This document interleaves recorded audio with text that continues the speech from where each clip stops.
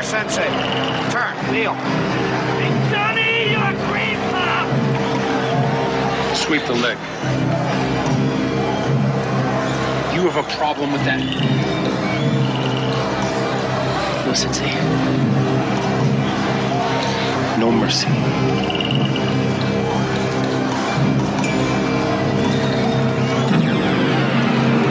Hey!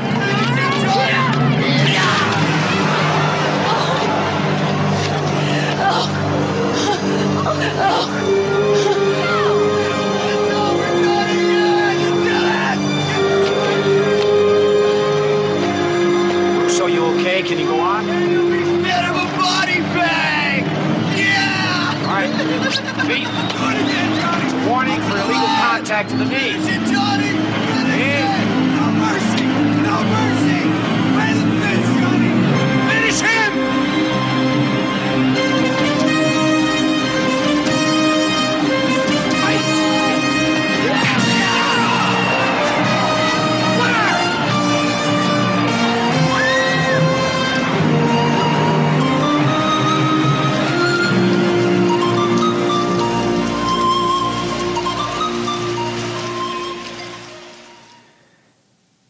Well, good morning, V-Lifers. How are we?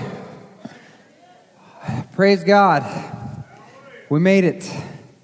This is the last and final week of our series on spiritual warfare called Fight for Your Lives. And I'm just going to be honest, this week has been a battle. I don't know if any of you have felt that in your own personal lives, but we serve a living God who never sleeps nor slumbers. We can take heart and comfort in that. God is always with us, watching over us, and Scripture says that when we enter into trouble, trials, or temptation, that He provides a way of escape.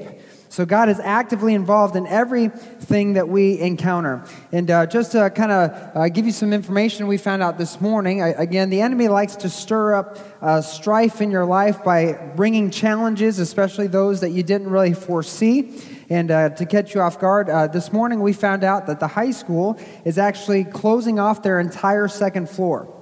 So they're not going to be using it at all. They're beginning to wall up the stairwells, and they're minimizing. So that means all of the extra rooms that they had available down here are now going to be occupied by teachers and students, which then presents a challenge for us with our meeting space. And so we are already had this scheduled for about 2 months now, meeting with our leadership team tomorrow night. But just be in prayer for us that God would lead us in a way that how we can meet these challenges. One, how we can work with the school and maintain a healthy relationship. And two, how God is going to lead us to modify our ministries, because as things change and places we were using become no longer available and vice versa, that's going to have to cause us to be flexible and maybe change or rethink how we've been doing some things. So please be in prayer for that, so that the enemy can't use this as a way to bring disruption and strife within the body, because he'll use anything. Somebody that's come in and sat in the same seat every week, if somebody puked on that during the week and there's a strip of tape across that says do not sit, and they see their seat's not available, that could be all it takes for somebody to just have a bad day the rest of the day. So we don't want the enemy to be at work in our lives and use that and his work in our lives to put an end to or stifle what God is doing here at Vertical Life Church.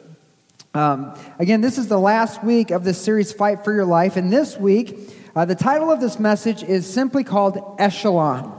Somebody say echelon. Echelon. I'm sure you use this every day in your common conversation, right? Now, echelon is kind of an old-fashioned word. According to Google, it's a French word, and it literally means a rung of a ladder. A rung of a ladder. But it was used to refer, in its original concept, to a military term. It was confined to military use to refer to a step-like pattern or formation for troops. Each troop in the formation, they would be perfectly positioned to advance in a flank-like pattern. So if you can imagine a triangle, they were advancing in a flank-like pattern, not only to confront the enemy force, but also to overwhelm the enemy forces, as they were able to almost surround them in this echelon formation. And Matthew chapter 16, verse 18, Jesus is having this conversation with his disciples. And Jesus asks them, "Who do you say that I am?" And of course, they kind of go through the town gossip and all the different things people are saying. And so finally he gets to Peter, and Peter says, "You are the Christ, the Son of the living God." And in Matthew chapter 16, verse 18, Jesus turns to Peter and he says, "I say to you, you are Peter," which means rock. That literally means pebble. Like you're a piece of stone. But he says something very significant. He says, "Upon this rock," that is this boulder, this foundation, "I will build my church." What was the rock? It was the statement Peter had just declared. You are the Christ, the Son of the living God. That truth is what Jesus was about to build his church upon. And he says, as he builds his church, here is a truth. All the powers of hell will not conquer it. That is a promise. Jesus is telling Peter that the church he's about to build on that very statement that I am the Christ, the Son of the living God, is going to be structured in such a way that not only will it stand against the attacks and schemes of the enemy, but it's going to overwhelm the enemy in glorious victory. When Jesus says the gates of hell will not conquer it, he's using military language. That means the church was not meant to be a passive church, but a militant church. When I say militant church, I don't mean we all need to start stockpiling arms and ammunition and create bunkers for doomsday and all this stuff. I'm not referring to that. No, because we don't wage war the way humans do. We don't wage the fleshly wars of this world. We don't use weapons that this world would deem necessary for battle. No, we use God's mighty weapons. Weapons that have the power to tear down strongholds and overthrow the works of the enemy. Last week we talked about self-defense and the importance of waging war against the enemy in your own personal life. We talked about the techniques that we need to implement in our lives to walk and break free from the strongholds in our own life. And these things are vitally important for us as a church. But even though we have these tools and we have these things that have laid out for our personal life to walk through independently with our relationship with God, God has placed us in his echelon. He has placed us in the ranks of the church, perfectly positioning each and every one of us in this formation to not only stand against the enemy, but to overwhelm and overrun the enemy forces. Again, the echelon is a triangular pattern where each row is in sync and in communication with one another. When one person in the flank becomes in trouble, when one becomes out of sync or under enemy fire, they can communicate and rotate so that the forces can back up and defend each other so that they can not be overwhelmed through the attack. And see, God has called us not to be in battle singularly. We all have personal struggles. We all have personal battles. The Christian, however, is not meant to fight this Christian battle alone. We're not to be in isolation. We are not a one-man army. We are called to fight in a military family. We are meant to fight and watch out for each other, to work to free each other from the attacks of the enemy. In the book of Jude there's only one chapter in Jude, verses 20 and 23 of Jude. Here's what Jude writes to the church. He says, "But you are dear friends. You must build each other up in your most holy faith. Pray in the power of the Holy Spirit and await the mercy of our Lord Jesus Christ, who will bring you eternal life. In this way, you will keep yourself safe in God's love. And you must show mercy, too, to those whose faith is wavering. Rescue others by snatching them from the flames of judgment. Show mercy still to others, but do so with great caution, hating the sins that contaminate their lives." It is not just vital that we wage this war in our personal lives, that we walk filled up with God's Holy Spirit so that we can pray and see God in our own way. But God encourages us to be mindful of others in the church so that we can pray faith-filled prayers that can move mountains when people are struggling, so we can encourage each other to stand strong in the battle, even intervene on behalf of those who feel like they're about to be overrun. Galatians chapter 6, verses 2 and 3, Paul to the church of Galatia, he says this. He says, "Share each other's burdens, and in this way obey the law of Christ. If you think you're too important to help someone, you're only fooling yourself. You're not that important." I love that verse. But what Paul says here that's significant, he says Christ has a law, and that law that Christ has given is rooted in one thing. It's rooted in love. It's rooted in love. And he's placed us in the ranks of the church so that we can love each other through our struggles. Now, part of loving one another is not judging each other for our mistakes or situations or looking down on one another because of the things that we've done or neglecting each other and avoiding each other because there's some tension now that I feel awkward because I found something out about you I didn't know previously. No, it's about giving grace and compassion to those who are struggling, who are in need, as you share the load. And as we share the load, we enable each other to begin the journey of deliverance. Hebrews chapter 12, verses 14 and 17, the writer of Hebrews says, work at living in peace with everyone. Work at living a holy life, for those who are not holy will not see the Lord. Look after each other so that none of you fails to receive the grace of God. Watch out that no poisonous root of bitterness grows up to trouble you, corrupting many. Make sure that no one is immoral or godless like Esau, who traded his birthright as the firstborn son for a single meal. You know that afterward he wanted his father's blessing but was rejected. It was too late for repentance, even though he begged with bitter tears. See, this is an admonition from the writer of Hebrews to the church that we are to be proactive in our love. See, as modern American Christians, we have this tendency or this personal philosophy that I've seen even in my own life, all throughout my church background. I grew up in church. I was in a minister's family. I've attended and been a part of many different churches. But what it seems that for most of us in our different backgrounds, that church life has kind of fostered this personal philosophy that, number one, my problems are no one else's business. Number two, I don't need nor want anyone to get involved in my issues. And number three, don't bother me with your problems. That seems to be the personal philosophy that we've adopted in the corporate Big C church. But the writer of Hebrews here warns that when we or someone else is caught up in a bondage, he calls this a root of bitterness or a poisonous root that begins to infect their entire life, that it will not only just afflict the person that has the root of bitterness, but it will corrupt many. When unforgiveness or anger or hatred, tension, animosity, bitterness, strife, drama, depression, anxiety, loneliness, etc., when these negative attitudes are left to permeate in the church because they're not addressed or they're not worked through, it creates an opening in the church's defenses for Satan to come in and attack.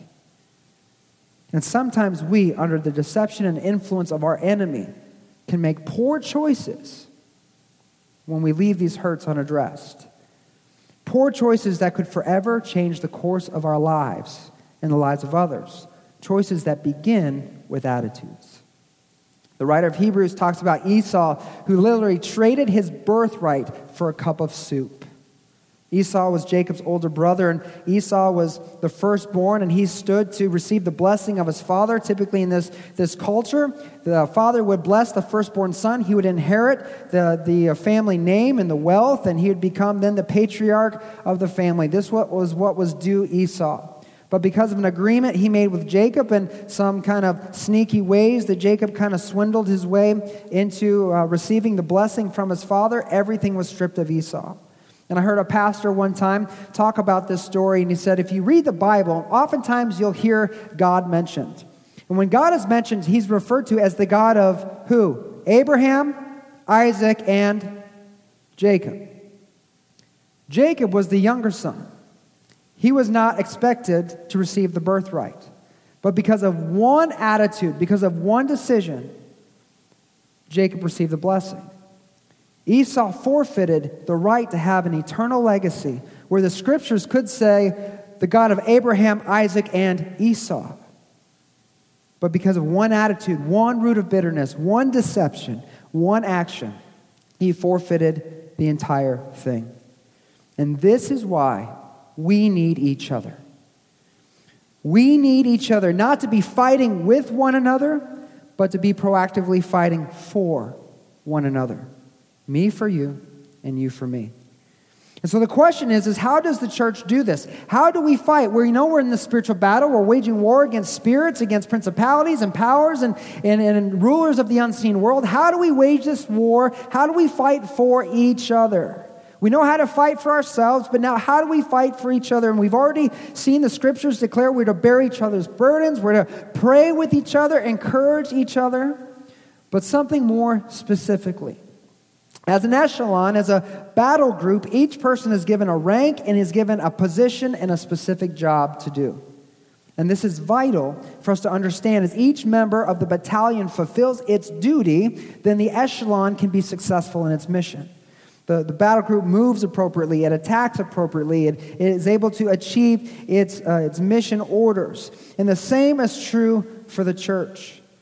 In Acts chapter 1, verse 8, Jesus tells his disciples that when the Holy Spirit comes upon a person, that something magical is going to happen, something miraculous, that they'd receive power to become the witnesses from on high. And as we understand this, and we talked about this in the message called Power in this series, that we have received the Holy Spirit, we have received this power to do something very unique and something miraculous for Christ. And Paul to the church of Corinth in 1 Corinthians chapter 12, he begins to go into detail about what these, how this power manifests in the life of the church.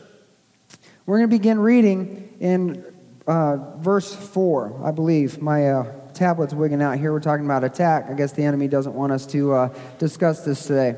But beginning in 1 Corinthians chapter 12, I believe it's in verse 4. Come on. We get those on the screen. It says, there are different kinds of spiritual gifts, but the same Spirit is the source of them all.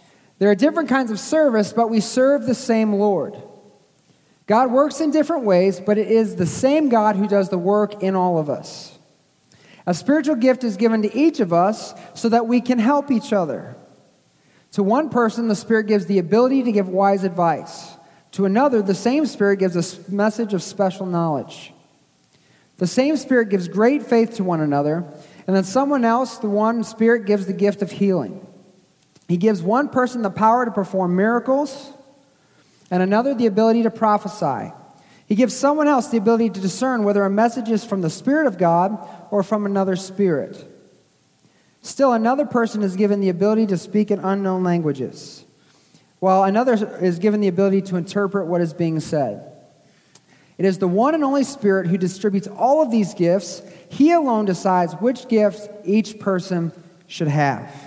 This is the rank, the position that God has given the church. Every person has a place. Every person has a gift through the power of the Holy Spirit.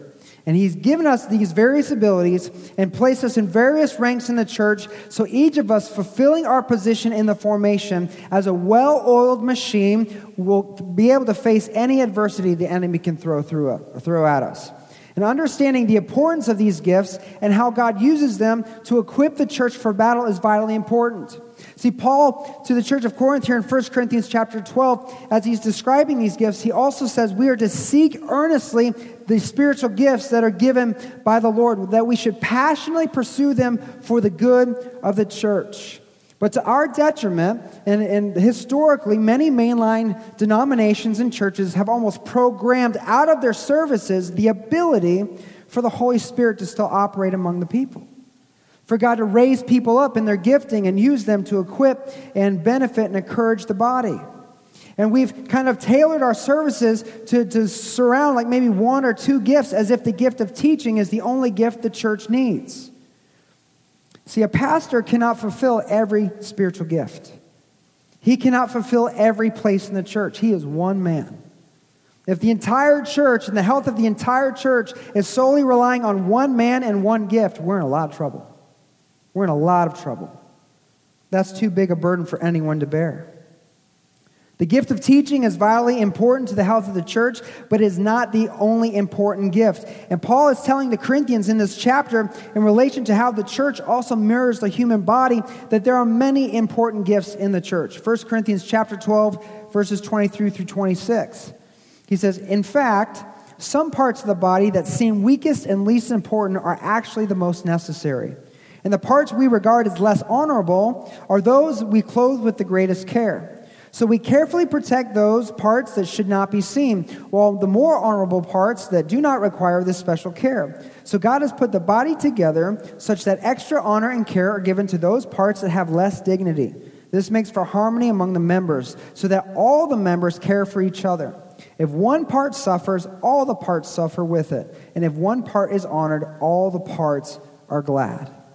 In other words, as Paul's talking about these gifts that were given to strengthen and equip the church, the most prominent gifts are not necessarily the most necessary or the most important. They're not necessarily the most needed gifts. And we would talk about the most prominent gifts being like teaching or speaking and the like, leadership. It says, and we don't have folks operating in the lesser prominent gifts if we don't have what we would call these lesser gifts, not because they're lesser of importance, because they're not as readily seen as the more prominent gifts. If we don't have those operating in those gifts, then the body becomes deficient and sick, and we all become affected.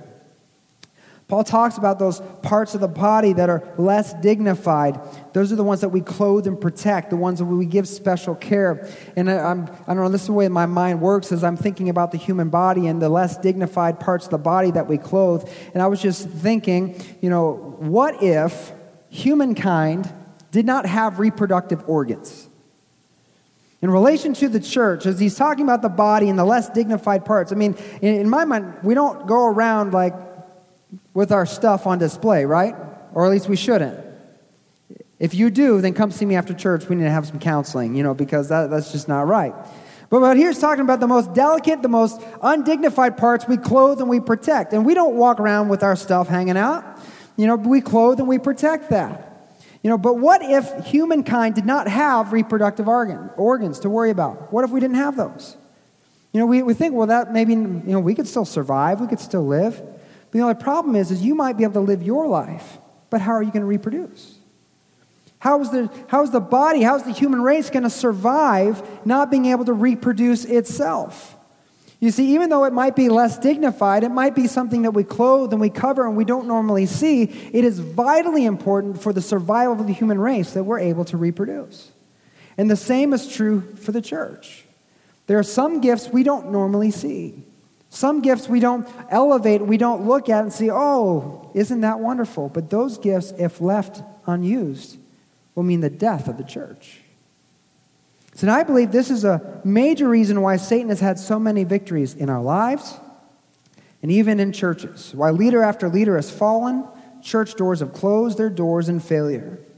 It's because their bodies, their organizations were sick. They were unhealthy.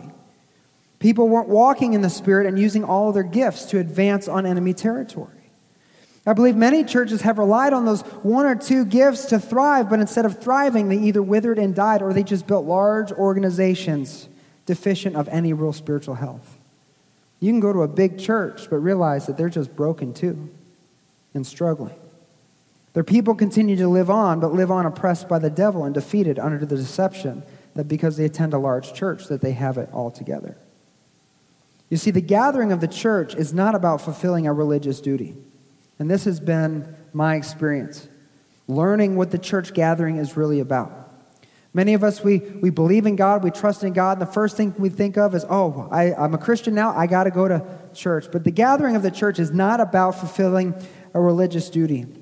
Hebrews chapter 10, verse 25, the writer of Hebrews says this. He says, "Let us not neglect our meeting together as some people do, but encourage one another, especially now that the day of his return is drawing near." The point of us getting together on Sunday, the point of the church gathering each week is to be encouraged, is to help one another, because we are all in a battle. We are all in the fight for our lives. And as we live our lives, when we face these struggles and these battles, it's easy to get discouraged. But when you walk in your gifts and I walk in mine, all of us can be encouraged. We can be recharged to march back out onto the battle the next day with new zeal and new fervor. 1 Corinthians 14:26.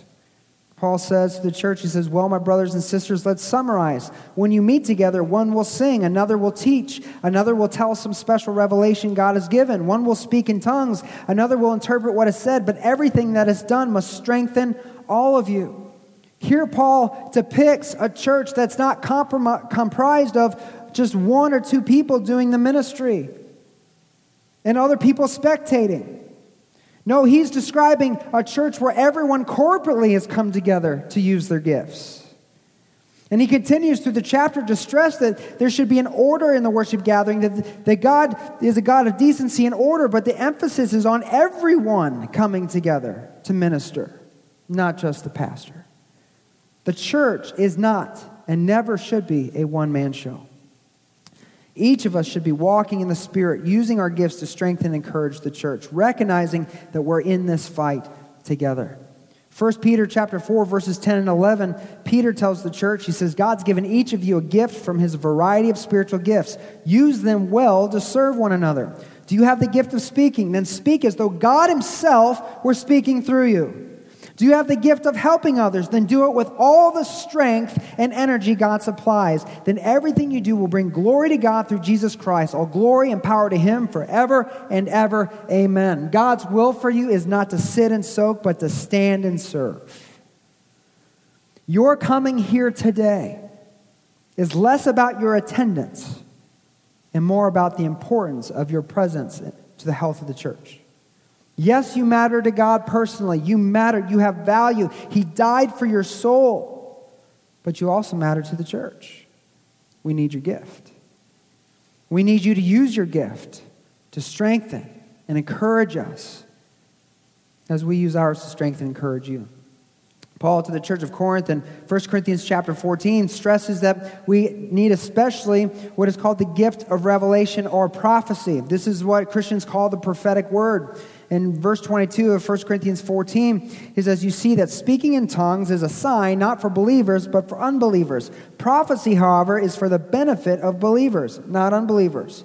Even so, if unbelievers or people who don't understand these things come into your church meeting and hear everyone speaking in an unknown language, they'll think you're all crazy. But if you were all prophesying and unbelievers or people who don't understand these things come into your meeting, they'll be convicted of sin and judged by what you say.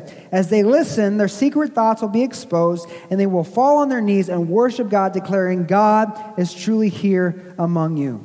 And if you skip to verse 39, he says, so dear my brothers and sisters, be eager to prophesy. Don't forbid speaking in tongues, but be sure everything is done properly and in order. The gift of prophecy is this gift that will edify both believer and non-believer. Wayne Grudem, in his book entitled The Gift of Prophecy, declares that prophecy is the gift or the sign of God's blessing on a church. In a Vertical Life Church, we desire to receive all the blessing that God has in store. We covet the favor of God in all that we can acquire. And so we should all desire to pursue the gifting of prophetic word. And Wayne Grudem, he articulates in his book what prophecy is, and especially if you've not been around church for a long time, you might be like, well, what is this? Based on what we can understand from Scripture and from the different writers in the New Testament, prophecy, first and foremost, number one, encourages and strengthens the church and never tears it down. It's not divisive, it's not contentious, and it's not preferential. It's not about, well, let me stand and say this is of God, and I'm going to talk about why the carpet's not the color that God wants. It's not preferential. It's a word of revelation from God meant to build in faith or build up the faith of those in attendance. It's a spontaneous prompting of the Holy Spirit or a word spoken to the mind and heart with the intent to benefit all who are there. And number 5, it's scripturally sound. The Holy Spirit's not going to contradict the Word of God. Biblically, this can also have future implications like warnings and signs that God intends for the church to be mindful of, as well as it be personally applicable to those in attendance. Let me ask you this question. Have you ever been in a church service, and it may have already happened now, you're in a church service, you're listening to the message, and then all of a sudden, something just hits you, and you're like, man, that's really connecting with me. But I wish the guy would have said this. Because I know I'm not the only one here that needs to hear that. Has anybody had that happen? Right? You're like, man, that was good, but I really think the church needed to hear this. And I'm not talking about, the fact that you found out through gossip before service that somebody was having an affair, and you wanted to stand up and say, I think God's telling me someone's having an affair, and I think they kind of over in this area. No, we're not talking about outing people and calling it spiritual. We're talking about how the Holy Spirit just comes upon you and says, this is something the church needs to hear. There's somebody in the church struggling with their faith today, and this is going to build their faith. There's somebody who's walking in at the edge of their seat ready to turn their back on God, and they need to hear this encouraging word because they'll connect with them and it will restore what they're struggling with. This is a directive of the Holy Spirit that needs to be spoken because He alone knows what's happening in the hearts and minds of everyone here. There's not a person here who has the opportunity to interview everyone before service. There's no way we could all know what's going on in our hearts and lives, but God knows. And Paul tells the church that even when unbelievers come into the church and they hear us begin to prophesy and declare these words, that they will be so convicted and their eyes will be open, seeing the power of God at work in the church, that even they will turn and give faith and glory to Jesus Christ. See, some of you here have this gift, and you didn't even know it. It's been operating within you, but it's been stifled because of the way America does church, the way we've done church historically. And we've done this, and I know many pastors who are afraid of setting up a microphone down at the front of the service because they're afraid of what people might come up and say, as if someone's going to ramble on incoherently and take us till 3 o'clock in the afternoon talking about how their toe fungus manifested in their dreams 3 days ago. And how it's just unrelated. Or they might say something incorrect, and now they're going to have a theological problem. They're going to have to do a 6-week sermon series on debunking the thing that Sister so-and-so just said from the microphone. But I think the reason why we don't program the opportunity for the Holy Spirit to just work as He desires to edify and to build us up, He gave me this word this week, is because I believe as modern American Christians, the reality is we're more hungry for the menu at McDonald's than we are at the menu at the Lord's table. We're more hungry for the menu at McDonald's than we are for the menu at the Lord's table. If we were hungry for God, we wouldn't care if it was 5 o'clock. We'd stay here until He was done working. We check the time, we're like, it's 12 o'clock. You see, the Spirit gives us these gifts to empower us to do battle personally, to build our faith, to build the faith in our own lives, but then for us to do battle for one another. For a brother or sister who's weak and struggling and being overcome or seems to be overrun. He gives us these gifts so that we can walk in step with one another in echelon formation together against the enemy. These are the weapons that have been given to the church, and it's time we start using them to strengthen and build the church and go to war for each other. So we begin to close Luke chapter 10. Jesus confers His authority on 72 of His disciples, and He sends them out to do battle against the enemy. In Luke chapter 10, verse 3, here's what Jesus says. He says, "Now go and remember that I'm sending you out as lambs among wolves." And in verse 9 of the same chapter, He tells them, "Heal the sick and tell them the kingdom of God is near you." He gave them authority. He empowered them to go use their gifts out into the world, to use them together, to strengthen and to build each other up, but then use them to demonstrate the truth of the gospel. And as they were proclaiming the kingdom of God is near, they were healing the sick, they were casting out devils, they were performing miracles and signs and wonders. And after they had been from town to town, a few days later, or a week or so, they came back to report. In chapter 10, verse 17, it says, "When the 72 disciples returned, they joyfully reported to Him, 'Lord, even the demons obey us when we use your name.' Yes," He told them, "I saw Satan fall from heaven like lightning. Look, I've given you authority over all the power of the enemy. You can walk among snakes and scorpions and crush them. Nothing will injure you, but don't rejoice because evil spirits obey you. Rejoice because your names are registered in heaven." We read this verse last week talking about who we are in Christ and what it means to be a Christian, to be an adopted son or daughter of the Most High God. But I don't want to focus on that this week. As we bring this message to a close, I want to focus on what just happened. What Jesus said happened while his followers were walking in his authority, using their gifts as they ministered together. In verse 18, this is what Jesus said. He said, I saw Satan fall down from heaven like lightning. Now first, lightning is really fast. Have you ever tried to just watch lightning happen, but by the time it flashes, it's already gone, right? It's here and gone. It's so fast.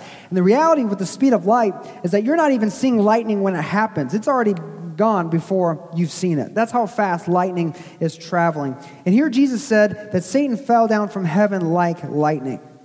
And the reason why this is significant is in Ephesians chapter 2, verse 2, Paul, talking to the church of Ephesus, he gives Satan a very specific name. He says, you used to live in sin just like the rest of the world, obeying the devil, the commander of the powers in the unseen world. And that phrase, powers in the unseen world, in the original language is literally translated prince and power of the air. That's how it's translated word for word in the English. And the word for air there literally means particularly the lower and denser air as distinguished from the higher or rarer air. In other words, the atmospheric region or the sky. So Jesus is saying, I saw Satan fall down from lightning from the sky. You see, Satan is also called the god of this world. And if you know about his fall and his arrogance and his pride, he said that he wanted to ascend up into heaven and be like the Most High, to raise his throne even above God's. He wanted to be worshipped like the Almighty God. And so we see a picture of what's happening here is that Satan, who is the god of this world, stole the keys of the kingdom from Adam when he sinned against God. He's now ruling over his territory. He has elevated his throne into the sky because he wants to look down in arrogance and pride and see all that he surveys. Satan is looking down and saying, look what is mine. Look what I have been able to accrue for myself. As the god of this world, he wants to reign above his kingdom like God reigns above creation. And Jesus in Luke chapter 10, verse 18, he says, I saw Satan fall from heaven. That word heaven is oranos, which literally means the sky. So Satan, who is the prince of the power of the air, the power of the sky, has now fallen from the sky. And what I find to be a powerful truth, what we see here in the testimony of Jesus, is that when his followers walk in his authority, using his gifts, and battle against the enemy, Satan is dethroned. And he's dethroned pretty dang fast. He's dethroned at lightning speed. This is why it's vital that we don't just pray for each other in the quiet cover of our own homes and in our own prayer closets, but why it's important that we pray for each other in the Spirit. We get together when we see someone struggling, that we lay hands on each other and we take authority over the demons that they're wrestling with, praying prayers of faith over them with the authority of the name of Jesus, praying for healing, those that are struggling with health problems, as we serve one another in his power, as we teach in his inspiration, as we prophesy with his encouraging declarations, and we discern between the spirits to overthrow their works, as we walk in his wisdom to guide each other on the true path to the rich and satisfying life. I believe we're going to see more ground taken back from the kingdom of the enemy in the name of Jesus. We're going to see miracles. We're going to see signs. We're going to see wonders. We're going to see the things we've dreamt about experiencing in the Scripture. Something that's been on my heart for a long time, something I really believe God wants for our church, is to make our response times at the end of our services more intentional. Yes, we want to provide people opportunity to be saved. We'll continue to give the gospel and provide people opportunity to accept Jesus as their Lord and Savior. And if you're here today and you've never accepted Christ as your Lord and Savior, I encourage you before you leave to come see me. Let me introduce you to the one who will make all the difference in your life. We want people to be able to come forward for prayer and to be prayed for, to pray with one another and pray about the things that are in their heart and their life. But especially, I believe God wants us to open up our services to let him just work, to allow the prophetic word to be spoken over our church. And so going forward, at the end of our services, we'll have a microphone down here. And I believe the Spirit of God is going to begin working powerfully in our services as he lays on your heart to use your gifts for the church. And again, just a reminder, the microphone down here is for encouraging the body to strengthen. Paul said, when we use our gifts, they are to strengthen the church, not tear it down. So we need to guard against our flesh and the things the enemy would want to bring in to bring discord. But primarily, we'll have this microphone available for those who have a message from God on their hearts to come down and share and build up the body. Everyone should be asking themselves, what can I do? And what am I doing in this fight for our lives to help encourage and strengthen the church? And as we begin taking steps of faith to discover and foster our gifts for the benefit of the church, we need to continue to encourage each other on that path. But just before we wrap things up, I thought we'd do something a little different today. I'm going to close our service by bringing my beautiful wife on the stage. If you want to come here. Now, a funny story, there was a comedian, you can see here, babe. There was a comedian that got up at one of the conferences that we were at, and he said, why is it that every time a pastor brings his wife on stage, he introduces her as his smoking hot wife? And he says, don't you understand the awkward position that puts all the men in the church? It's like, because if you agree, then everyone looks at you like a perv. But if you don't agree, then you're like, so what, you don't think my wife's smoking hot? Right? So I'm going to introduce her to you as my beautiful wife. Therefore, you can agree and not be ashamed, guys, but I still think she's smoking hot. So, we'll do that. But what I'd like to do is we prepared a couple of questions that I'm sure some of you have been thinking through this series. And not many people have the courage to really ask and be like, I've always wondered about that, or I didn't really know about that, but I'd like to know, more about that subject. Because honestly, this is new territory for Tony and I. We've been traditionally raised in the church. We've been Baptist. I mean, everything from skirt-wearing churches to more contemporary. So we've seen the gamut, and we've gone through this path not because we just started listening to somebody that sounded good. This has been a journey the Holy Spirit has taken us on for a long time now, and really the last 6 or 7 months has really begun to open a whole new world to us as far as communing with the Holy Spirit, spiritual gifts, spiritual warfare, which we call the ministry of deliverance. And so we're going to ask each other some questions and allow you to hear the responses, and maybe that will answer some questions for you. And then I just encourage you, if you have questions, come and talk with us and ask. And we'd love to share what God's been doing in our lives and help you and encourage you in your spiritual journey. So, first question is for Tony, because ladies go first. Tell us, what has been the most enlightening thing you've learned in this process of understanding and now walking in what we call deliverance ministry or spiritual warfare?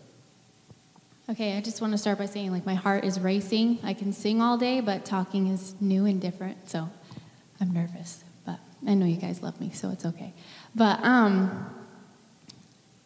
I think the most enlightening thing that I've learned in learning about, I guess I've always been familiar with the term spiritual warfare, relatively. I didn't really know how to apply it.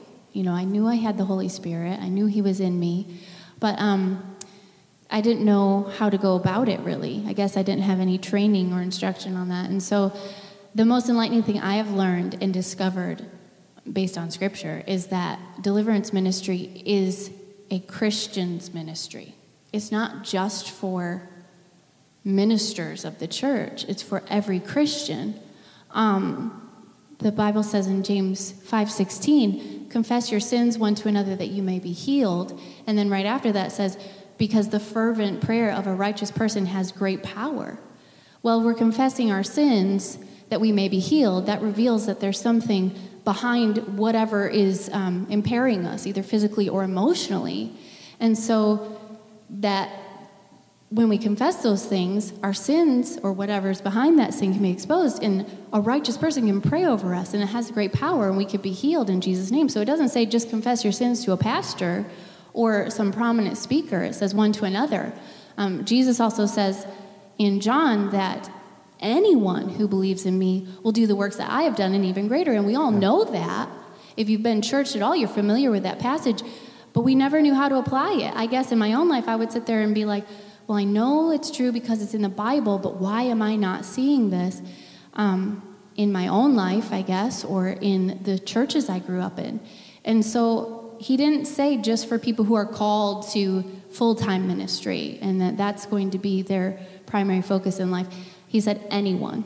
And Jesus went around preaching and praying over people and healing them and casting out evil spirits. And so I think it's a Christian's ministry. It's part of being a Christian. Yeah, and Jesus said in Mark, his parting words were, these are the signs that will follow those that believe. It says they will cast out devils. They will lay hands on the sick and they'll be healed. So this isn't just something that a certain group of people, this is the ministry of the church. This is 1 Corinthians 12 in action. God wants to use the church and use the power of the Holy Spirit to not only strengthen us as a body, but then use us as a great light and hope to the world. That's awesome.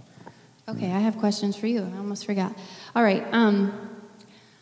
My first question for you was, this idea or this concept, facet of ministry, of deliverance ministry, just kind of fell into our laps.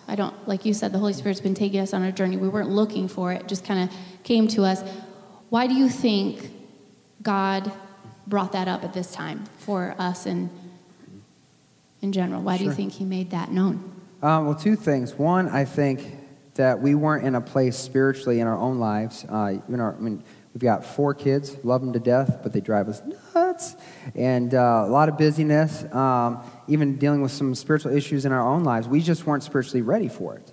And so I think God had to take us through a season to kind of break down some of the things that were holding us back before we were ready for that. And then 2, I really believe the church is in the last days.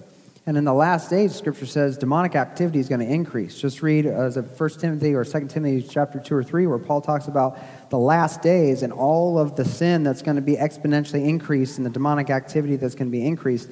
I believe he's raising the church up for such a time as this. That he's saying it's time for people to stop playing church. It's not about being religious. It's about a relationship with God. A couple sermons ago, we talked about Paul. His word was, the kingdom of God is not a lot of talk, but it's by living by God's power. So we can talk about church all day long. We can talk about what the Bible says, but it's living by the power of God that makes it real. And so when you take that to heart, be like, am I living by the power of God? And when he began to open that up to us and we began to see, I think it was then that we were ready for that. But definitely isn't anything about us being cool or special or knowledgeable. This is all him. Second thing I have for you is, how have you applied spiritual warfare personally? Mm-hmm. Yeah. Well, I guess in my own life, it has helped me differentiate between who I am truly in Christ. Because the Bible says in 2 Corinthians 5:17 that the old has passed away, all things have become new. We are new creations in Christ. So my sinful attitudes and struggles and things that I deal with, like I'm impatient or critical or things that I would have identified in the past, that's just how I am. I mean, knowing that they're wrong, but not really recognizing that they're, and this is ridiculous too, because I've grown up knowing this same scripture, that Ephesians 6:12, we don't wrestle with flesh and blood, and Joey has said that a million times in this series, but we wrestle against principalities and powers and the spiritual world. So differentiating between who I am in Christ, who God says I am, and that these sins, these things that I struggle with, they are not me in any sense. They are not me. And in my family and the people I love and the things that I see in their life, that's not them. I don't just have a stubborn child. My child is wrestling with a spirit of stubbornness. That's not who they are in Christ. They've accepted the Holy Spirit to live in them. And so even down to these attitudes that we just think that's just how I am, and knowing now that, I have the authority in the Holy Spirit to combat those things, to combat the spirit of anger or the spirit of criticism, that's not who I am. And to be able to just identify that, Jesus says the fruits of the Spirit are love, joy, peace, patience, kindness, goodness, faithfulness, gentleness, self-control. That's who I am in Christ. That's who the Holy Spirit is in me. And anything outside of that, any sinful thing outside of that, that's not who I am. That's not who God says I am. Right. Yeah, I think for me too, personally, it's taught me how to pray. Yeah, definitely. Before I'd be like, okay, God, bless this person. And I grew up, we've all been in those prayer services where, they give prayer requests, and, there's about 20 prayer requests given, and one person's called to pray, and so we do the carte blanche prayer. God, you know the needs. You know what's going on. We trust you. Go and do it. In Jesus' name. That's just kind of had been the way, we call these drive-through prayers, right? So being able to say, no, God, they're struggling with this. I rebuke that in the name of Jesus. And I come against that with all the authority in the name of Christ and be able to do that, what's called intercessory prayer now, and to see, and man, it changes things. And it's also, powerful. I think for me personally, realizing my own need for deliverance. Yeah. Everyone. I mean, and I'm not sitting here with some major addiction or something quite obvious, like we would sit in church and be like, well, I'm not like that person. Praise God. But I do need deliverance from different things, like attitudes, down to the way that I operate as a wife and a mom and as a Christian. And so I think we don't recognize that a lot. We just look at the big sins and say, well, I'm good to go. And I felt that, last week when you were preaching and you were talking about all these big things. And she had a prophecy. And I was like, what about the spirit of criticism or gossip that we find in our hearts that, we just can't seem to shut our mouths when information comes out and we shouldn't share it, or these negative attitudes we just carry around, those are not of God. So if they're not of God, and the Bible says we don't wrestle with flesh and blood.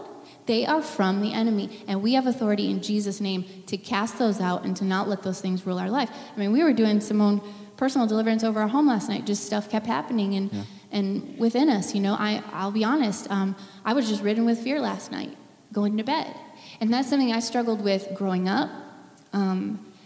I was scared all the time at night, and we had a church service where we had a guy come in and the church prayed. We had the church prayed over each other, and people prayed over me for night terrors or whatever, and since that time, I'm not scared at night anymore. Well, last night I was feeling fearful, and I told Joey, I said, I'm scared, let's pray. And we got on our knees and we went to battle. Yeah. And we cast out all spirits of fear in Jesus' name and declared what our home is in Jesus Christ, and I was able to sleep soundly. And so that's what I mean by personal deliverance too. Yeah. Praise God. Okay, next question for you. So, upon recognizing the prominence of evil spirits' presence in operation in even Christians, what do you say to the believer that feels intimidated or overwhelmed or just kind of taken back by this revelation or this thought? Yeah, join the club first and foremost. That is a thing. Our culture and society have caused us to think of evil spirits as this big scary thing. Horror films are very popular, and everything having to do with the demonic is this super scary thing. But I will tell you that God has not given us a spirit of fear. All right, so when we're dealing with demonic, it's less fearful than it is logical. It's like, okay, here's how the person's in operation. Here's what's in operation in them. I don't have to be afraid of that because I have authority over that. And so we have to retrain our minds from fearing the enemy because that's his tactic. That's all he has. I heard someone once say that the way Satan works is he uses fear to get you to be deceived, to deceive you. And the way he does this is he will implant thoughts in your mind that are not your own, but he gets you to believe they're your own. And then he jams guilt and fear and all these other things, shame, into your mind for the fact that you had those thoughts. I'll give you an example. All right, right now, I want somebody, actually all of you, to stand to your feet, come up here, and punch me as hard as you can in the face. Right now. Just stand up. Right now, right where you are. Punch me in the face. No takers? But how dare you for thinking about it? Who do you think you are? You call yourself a Christian? You're probably going to go to hell. You're not worthy. You see how that works? I gave you the thought, but then I shamed you for having it. It's the way the enemy works. So he implants fear. He plants these things in our minds, and then he shames us to get us trapped in this inability to walk in faith and understand who we are. But when we're aware of his devices, when we know how he works, we're able to rise above that and take authority. So when I begin feeling anxiety or depression, I'm thinking, that's not me. That's the enemy. He's coming against me. And I'm going to rise above that in the name of Jesus. And I'm going to continue to pray against that until I see deliverance, because I'm assured through Christ I have victory. I mean, you said right there in Luke chapter 10, they obey you. Right. And it's not always right away Yeah. either. You just have to stay faithful and trusting and believing God. I think of the verse a lot that the sorrow may last for the night, but the joy comes in the morning. Yeah. There will be Yeah. freedom or deliverance from that particular thing. In the passage you mentioned just about confessing your sins to one another, that the fervent prayer of a righteous person has great power. James continues right after that. He mentions Elijah. He said, remember how Elijah prayed for the rain, that after three years it hadn't rained, so he prayed for the rain and then rain came. Well, if you go back to that story, it said that he went to a mountaintop and he prayed, and then he would send his servant out to see if God was bringing rain upon the sea, and there was no rain. He had to go back and forth and do this 7 times. He continued to do it until he saw the cloud. Yeah. And we often fall short of that 7th prayer. We stop on 6. We're like, oh, I prayed, and I haven't seen any victory, so I guess God either isn't listening or it doesn't work. And I know that's been me And that's personally been me too. a lot. But learning, like, no, the faith is built in the process. So you continue on. You keep praying. You keep struggling through. You keep trusting God. And God will follow through every time. He's faithful. He's never failing. His love never fails. His word never fails. It's true. And learning that helps you see who you are in Christ. And it gives you a confidence to, you don't have to worry about the enemy. You don't And have to you're be saying, afraid. yeah, exactly. I think we need to keep the focus on Jesus and his power and not on what all these evil spirits are going to do. Like, stay focused on Jesus. That's the healthy place to be, a healthy mindset. For sure. Last question I have for you, babe, is because of your traditional background, and the backgrounds we've grown up, how could you encourage others who might be from a similar experience to open their hearts to going deeper in their relationship with God and to take steps not only to discover the gifts of the Spirit that they have, but then also begin using them to minister to other people? Yeah, I think it's a simple concept, but I think it's obviously difficult to carry out sometimes. I think one, start taking the Word of God for truth at what it says. I mean, Joey just read several passages of Scripture that I had already written down. I didn't know he was going to read it from 1 Corinthians 12 and 1 Corinthians 14 about the spiritual gifts. And again, growing up in what I would label my traditional background, we didn't see these gifts manifest. We didn't see them on display. I mean, if people had them, they pretty much kept them hidden. Never saw people speaking in tongues or any interpretation like the Bible talks about, or someone standing up to prophesy. I mean, it was just unheard of. And so the Bible talks about it. Paul specifically lays out, all of these gifts. And no, not everyone's going to do that, but it's in there. So the second thing I would say is begin the process of seeking the Holy Spirit and asking Him. God wants this for us, right? He wants the church to be whole. He wants us to have a healthy body. He wants the members to know what their gifts are and to use them. So ask the Holy Spirit. Ask Him to fill you, and then ask Him to reveal the gifts that He has for you. Paul even says that we should ask for these gifts earnestly before the Lord. And so seek the gifts. And then step out in faith. Because it's not going to feel like this huge beam of light, in front of you. And you're like, oh, I get it. It's going to be very subtle. Mm-hmm. And the Holy Spirit, He whispers sometimes. You know His voice. You've heard Him. He speaks to your spirit, not to your mind. And so it's just this knowing or this voice in your spirit and trusting that. And I know a lot of times I've been like, oh, that's just me, never mind, and disobeyed God.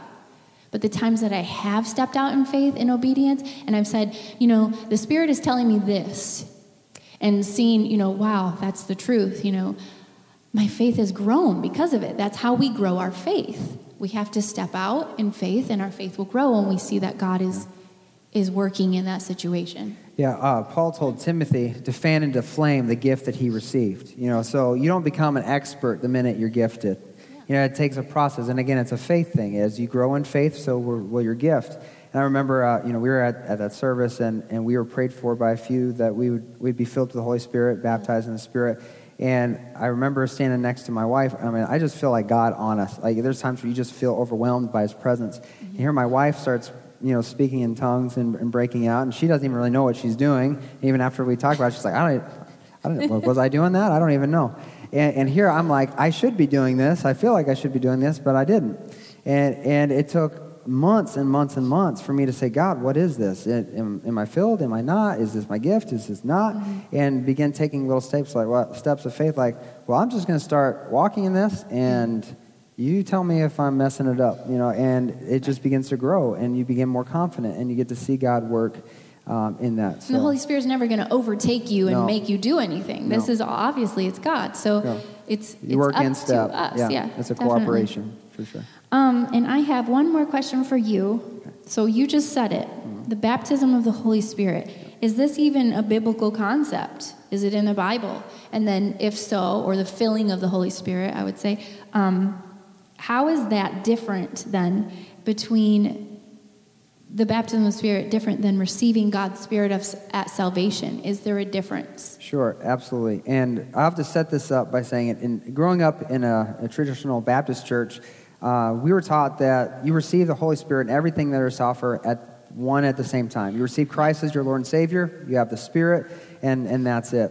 Mm-hmm. And then when we made fun of the charismatic or Pentecostal church down the road, we were talking about the holy rollers and all the things that they do, and how they would talk about the baptism of the Spirit being the second work of grace, almost like a second salvation or a higher righteousness, that until you receive the baptism of the Holy Spirit, you're not as Christian as everybody else. And so there's this really negative tone around it. However, it's amazing what you learn when you just read the Bible. I mean, and I would encourage you, my part of my job is to teach, right? But don't take my word for it. Go read the Bible. That you learn a lot just from reading the Scripture. And ask the Holy Spirit to teach you. And ask the Holy Spirit. That's His job. And that's kind of been what's propelled us on this journey. And so when I read the Bible and I see, John is baptizing people with water. And he makes a statement. He says, I baptize with water, but there will be one who comes that will baptize you with fire and of the Holy Spirit. So the term baptism of the Holy Spirit is biblical. It's right there in the Scripture. And we see how even after Jesus died and rose again, He commanded His disciples to carry on the water baptism, to be baptized people with water as an evidence of a public profession of faith. But yet there was something else that they were missing. They had all been baptized, but He had told them to wait in Jerusalem until the Holy Spirit comes upon you, and then you'll receive that power to become His witnesses. And in Acts chapter 2, we see the day of Pentecost. They were filled with the Holy Spirit. All through the book of Acts, you see the disciples encountered John the Baptist's disciples. They believed in Christ, they were baptized in Christ, but they hadn't been filled with the Holy Spirit. So the disciples laid hands on them to pray for them. The Holy Spirit came upon them. They began speaking in tongues and prophesying and received the baptism or filling of the Holy Spirit. You can see this all the way through the church age, even into the epistles of Ephesus and Peter. And so there is what I would call a second encounter. You're not any more saved or any less saved if you've not been filled with the Holy Spirit. But you do go from a point where you're a believer in Christ to being a filled believer in Christ. Paul says, don't be drunk with wine where it's in excess, but be filled with the Holy Spirit. That means that it's an option. There's something else that you can have an experience with. So when you become a Christian and you give your life to Christ, the Scripture is very clear. The Holy Spirit takes root in your heart, seals you with salvation. You can never be left or forsaken by God. Nothing can separate you from His love. You are saved. But as you as a believer grow in your relationship with God and you pursue the filling of the Holy Spirit, you can be endowed with His power, and that's where the gifts begin to manifest in your life. And for many, it starts with speaking in tongues and then prophesying or in the like. But He gives the different gifts as He determines. And it's very simple. Like the Bible says, Paul's urging the church, ask. Yeah. Ask God. And ask Him to fill you. And, even in our prayers, we say that commonly. Fill us with your Holy Spirit. Well, it doesn't mean we don't already have the Holy Spirit sealing our spirits, our souls. But fill us up, God. And that's what it is. It's a filling. We don't want any room for anything else. Right. We want all God. And Holy for Spirit. That to happen, we have to get out all the other stuff that's in there. And it's a constant process. It's daily, making sure that you're cleaning the temple. Right, for sure. All right, well, I think I'm going to go ahead and pray, and then we're going to be dismissed, and we will see you guys again next week, all right? Father in heaven, we just lift you up. God, we thank you for your word. We thank you for Scripture. We thank you for the truth. God, and we just come against every spiritual attack that is coming against us right now. Even those right here that I know, I've been in services, I've been in that place even 10 years ago, where I would have heard these things and I would have been so disturbed in my spirit.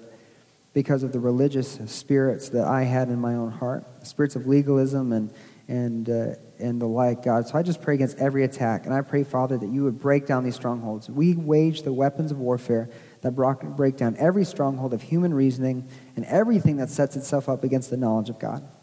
We tear that down right now, God. And as a church, we open our hearts and minds to you, to be filled with your presence, your Holy Spirit.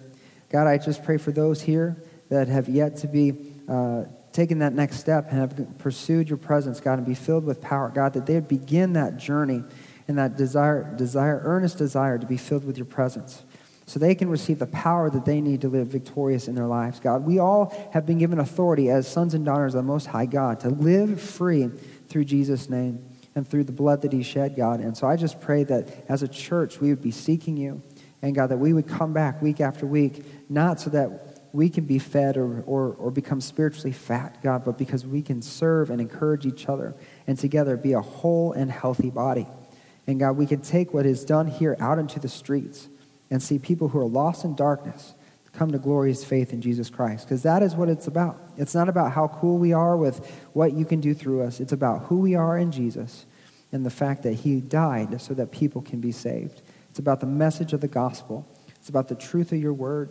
And it's about how one day you're going to return and you're going to set all things right again. But until that day, you've given us a mission to engage people where they are and lead them to becoming fully developed followers of Jesus Christ. And so, God, we just submit ourselves to you in Jesus' name. Amen. Amen. We'll see you, church.